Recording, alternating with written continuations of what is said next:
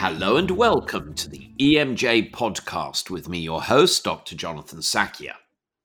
This week, I'm joined by Emma Hallam, a consultant therapeutic radiographer who leads the award-winning Macmillan Nottingham Radiotherapy Late Effects Clinic here in the UK.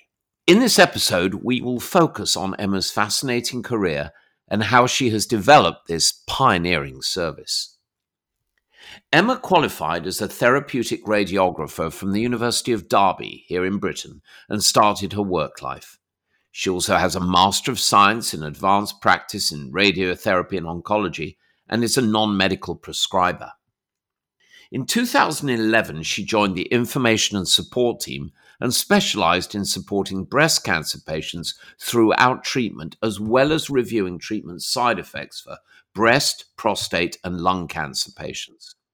Following this, Emma changed her focus to the support of head and neck cancer patients with radiotherapy side effects, including both management and psychological support. And as I said, she now leads the Late Effects Clinic, and this bespoke service is the first of its kind in the UK. And we're going to get into that. Emma is also a lecturer at Sheffield Hallam University in South Yorkshire, providing education on late effects and helping healthcare professionals to deliver personalised care agendas. She's busy and productive in all aspects of her clinical and academic life, and we're fortunate that she's found the time to join us today.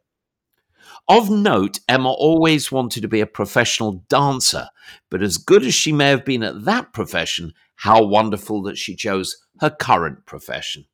We're very privileged to have Emma with us today, as I said, and I look forward to hearing more about the amazing work she's done throughout and what has been thus far and will continue to be, I'm sure, an extraordinary career. So, Emma, welcome to the podcast.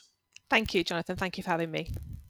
It's delightful for us. So let's start at the beginning. You graduated from the University of Derby in 1998 and went straight into work as a therapeutic radiographer. I love origin stories. So tell us what took you into this field and how your career has developed. Well, I first became aware of therapeutic radiography and radiotherapy when a friend of mine at the age of 16 had a brain tumour and had to have some radiotherapy treatment.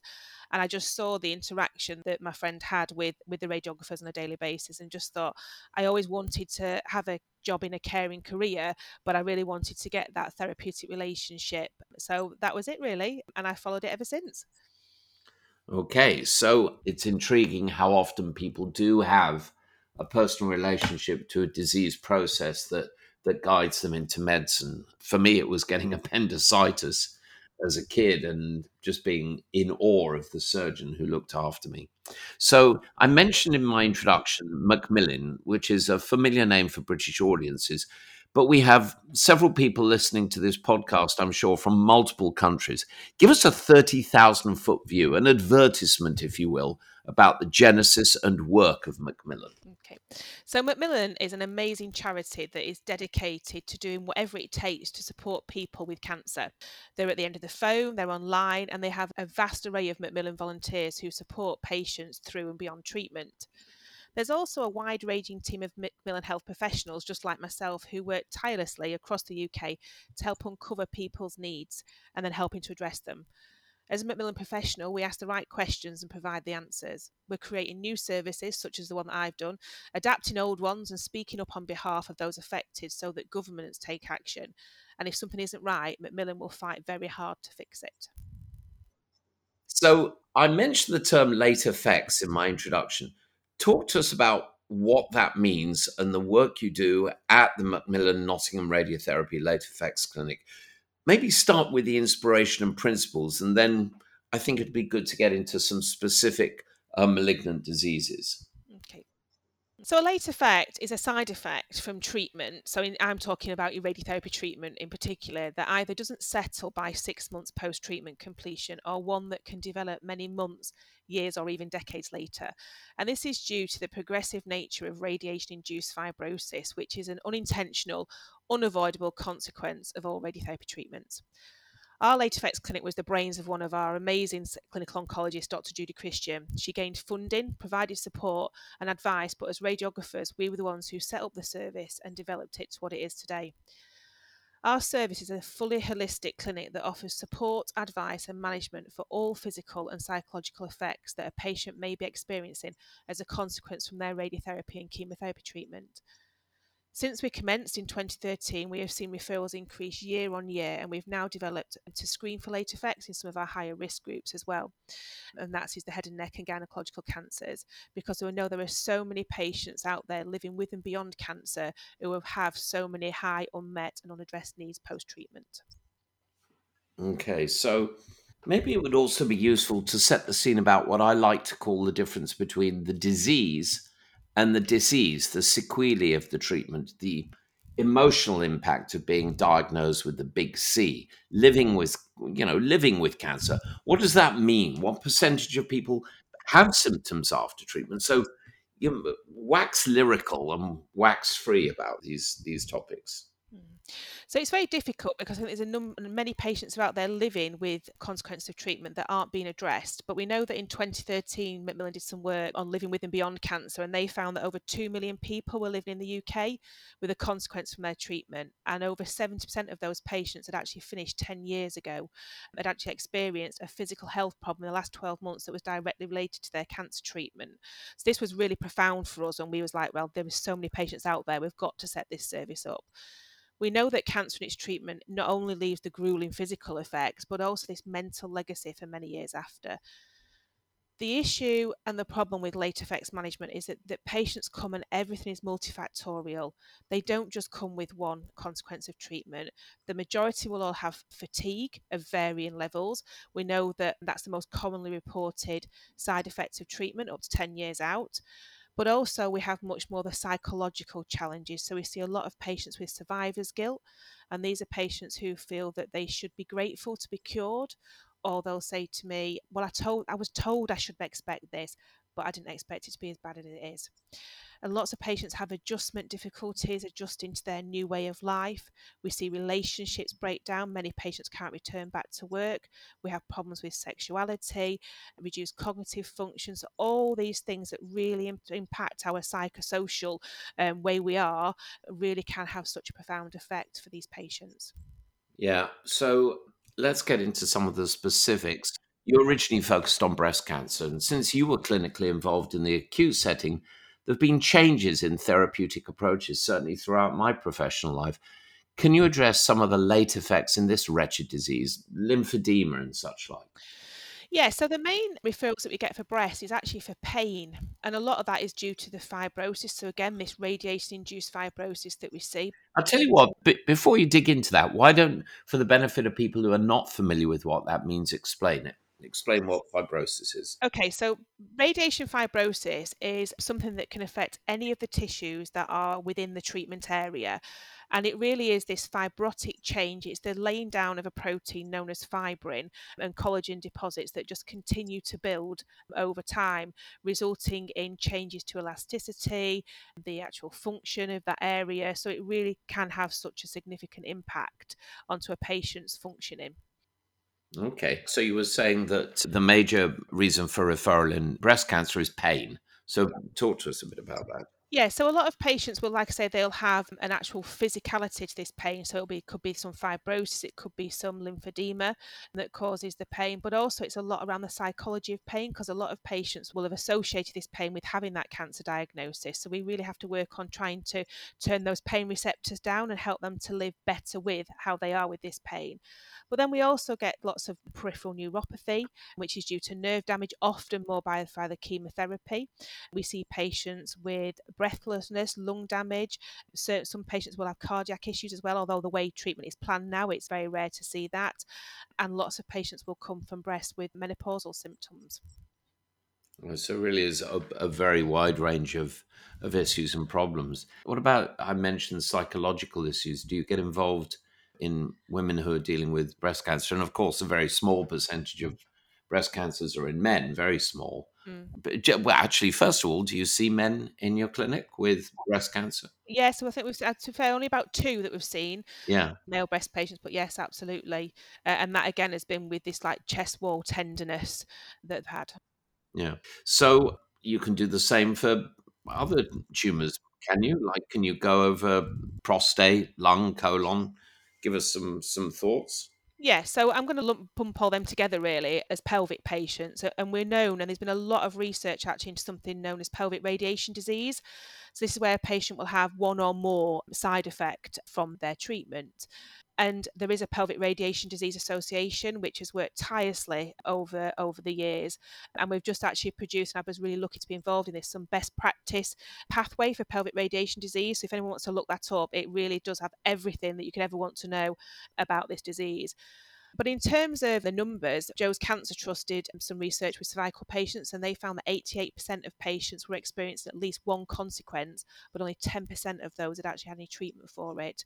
And pelvic radiation disease found that over 100,000 people were living in the UK with pelvic radiation disease. So what does that mean then? Well, really, it's all to do with bowel and bladder problems, essentially. So in terms of bowel, it could be profuse diarrhea, constipation, rectal bleeding. This often can lead more to bile acid malabsorption, small intestinal bacterial overgrowth, an alteration of gut microbiome. And patients will often say, I cannot leave the house. I had one patient who'd actually adapted his van to have a toilet in the back because he could not be that far away from a toilet. With bladder, we get a lot of patients with incontinence and urgency and constant repeat UTIs. We then need to think about the sexual function and menopausal symptoms. So a lot of patients will get erectile dysfunction. The ladies will get vaginal stenosis and vaginal dryness. So this can have such a big impact on them. In terms of bone and skin within the pelvic area, we see patients. We see patients with sacral fractures. These sacral insufficiency fractures, really tiny hairline fractures that can be excruciatingly painful. And we also see a number of patients with radiation-induced lumbosacral plexopathy, which again is really hard to diagnose. And we have had a number of patients with these necrotic vulval ulcers that they've lived with for many years and not sought any help for. Wow. Well, why do they not seek help? I think a lot of the time is they don't know where to go. Often they've been discharged from routine follow-up. They may have been dismissed by a GP because GPs are not expert. Primary care is not the place for these patients, and often they don't know where to go to. So you often find patients who've been living for many, many years with these consequences that often get worse as patients get more other comorbidities as they get older. And they'll say, why wasn't I referred to you earlier? Why didn't I know about your service earlier?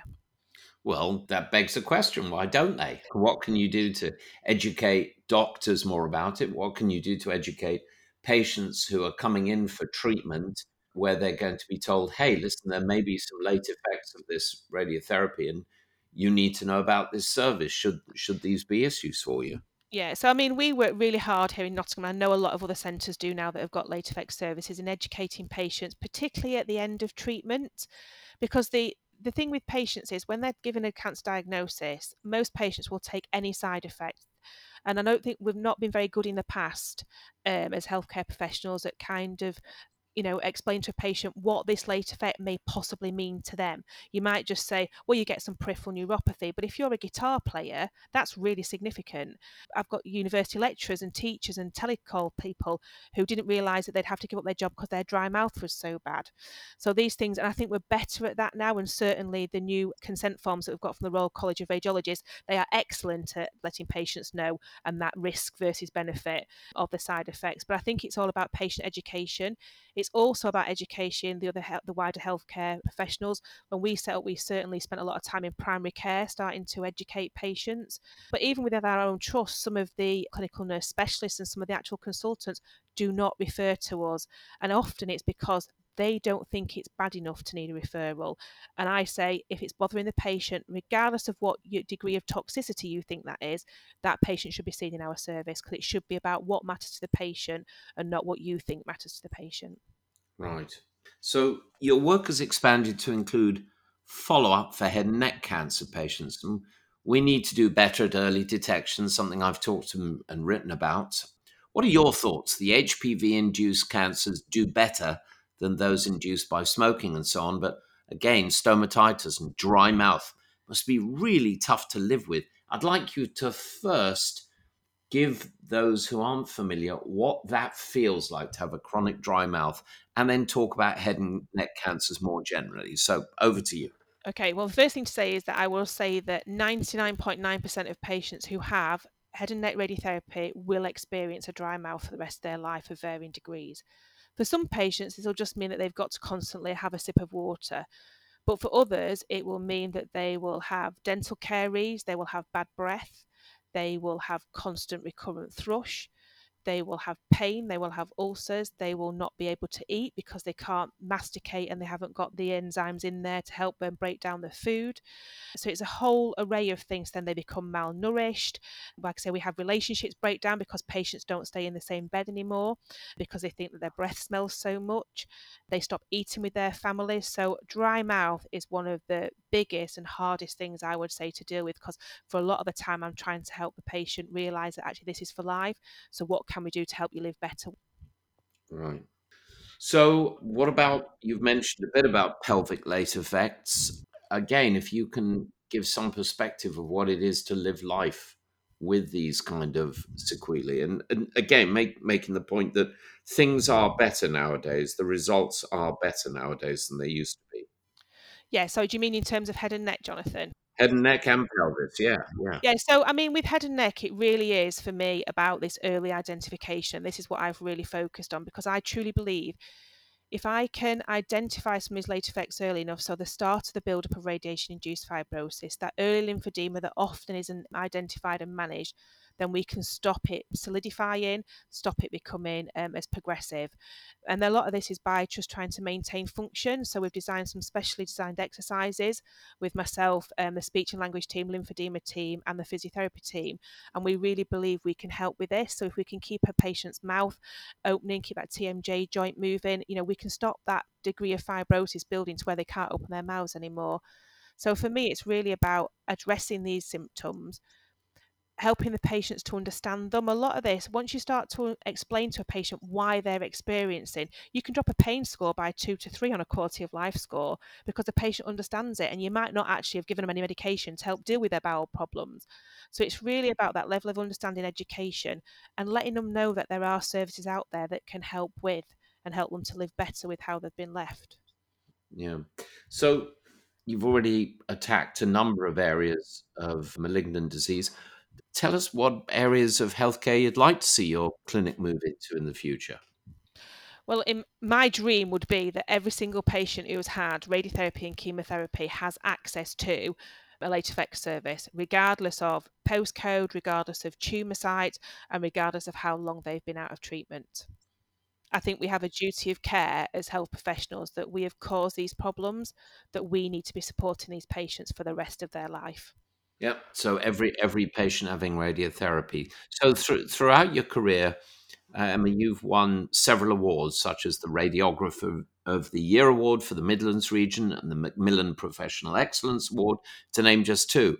I know that you've a rather humble take on this, but what aspect of your work has garnered these plaudits? And importantly, if you woke up tomorrow and were in charge of radiotherapy services in the UK, what would you change? So for me, I know why I've won these awards, and that's because I've gone above and beyond. This service would not be what it was today if it wasn't for me and my other colleagues that work in this service really, sticking our necks out, not taking no for an answer when other clinicians have said, oh no, the patient just needs to live like that, and really just finding out what is out there to help these patients. For me, myself, I'm very much about seeing what is out there, what are other conditions using. I mean, one of the things that we've recently been really looking to get hold of is a photobiomodulation machine. And this has just revolutionized some of our head and neck work and some of our breast work as well. It really is starting to break down this fibrosis, and that, along with the exercises that I'm teaching the patients and this long-term management, I truly believe we've found something quite groundbreaking here that can help these patients live better with. It is in the radiotherapy service specification guidance now that all centres need to be dealing with their late effects, but that's not the same, and there's no funding for it.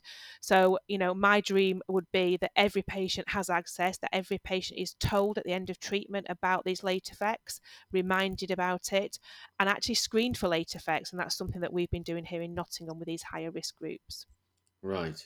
So, for clinicians who are listening in and reflecting on how a similar service might help their patients, talk us through the benefits, like how to set up a service, bringing other healthcare professionals into the fold, a holistic approach. I mean, I've already mentioned and asked you about better education of the general practice community and the patient community. Talk us through. Well, I think it's about really when you're setting up these services, finding out what services you've already got out there that are available that might be able to help you with your patients. It's also amazing when you start to knock on doors, which is exactly what we had to do, how many late effects patients from radiotherapy were sat in these other services and they didn't know what to do with. So it's about this collaboration, this collaborative working with health professionals to provide what's best for the patient. So yes, that's really what I would say. It's about just finding out. And also, you know, I've got services. I manage all the early head and neck lymphedema now because our head and neck lymphedema service is not on site, but other services will already have that there on site. So not every service needs to be the same. It's about what the needs are of your patients. Right. Traditionally, clinical research, especially for regulatory filings, has focused on clinician observed results and objective measures of change, such as smaller tumor volume on imaging studies. But nowadays, PROMs, patient reported outcome measures, have become much more widely accepted. Can you talk us through that change of heart in your experience? Yeah, so I mean, we use proms all the time and we designed our own proms because I really believe that these proms really give the patient subjective bother, so their opinion and what matters to them. And what the other great thing about proms is it allows us to, the patients firstly, to fill them in their own time. They're not pressured by the time appointment, how many people are waiting in the waiting room or the clinician sat in front of them. So you really get a holistic view of the patient and what matters to them. How many times I see patients and they go, oh, I forgot to tell the doctor that, or I didn't think they'd want to know that. Whereas a prom really gives us that. It also allows us to tailor the clinic to the needs of the patient. So if with the head and neck ones that we do, if the patient hasn't got any swallowing issues, I don't need to have the speech and language therapist present, but they may have dietetic issues, so I'll get the dietitian there as well. We also are able to then tailor our clinics to the format. So if I don't need to examine the patient, I can do it via video.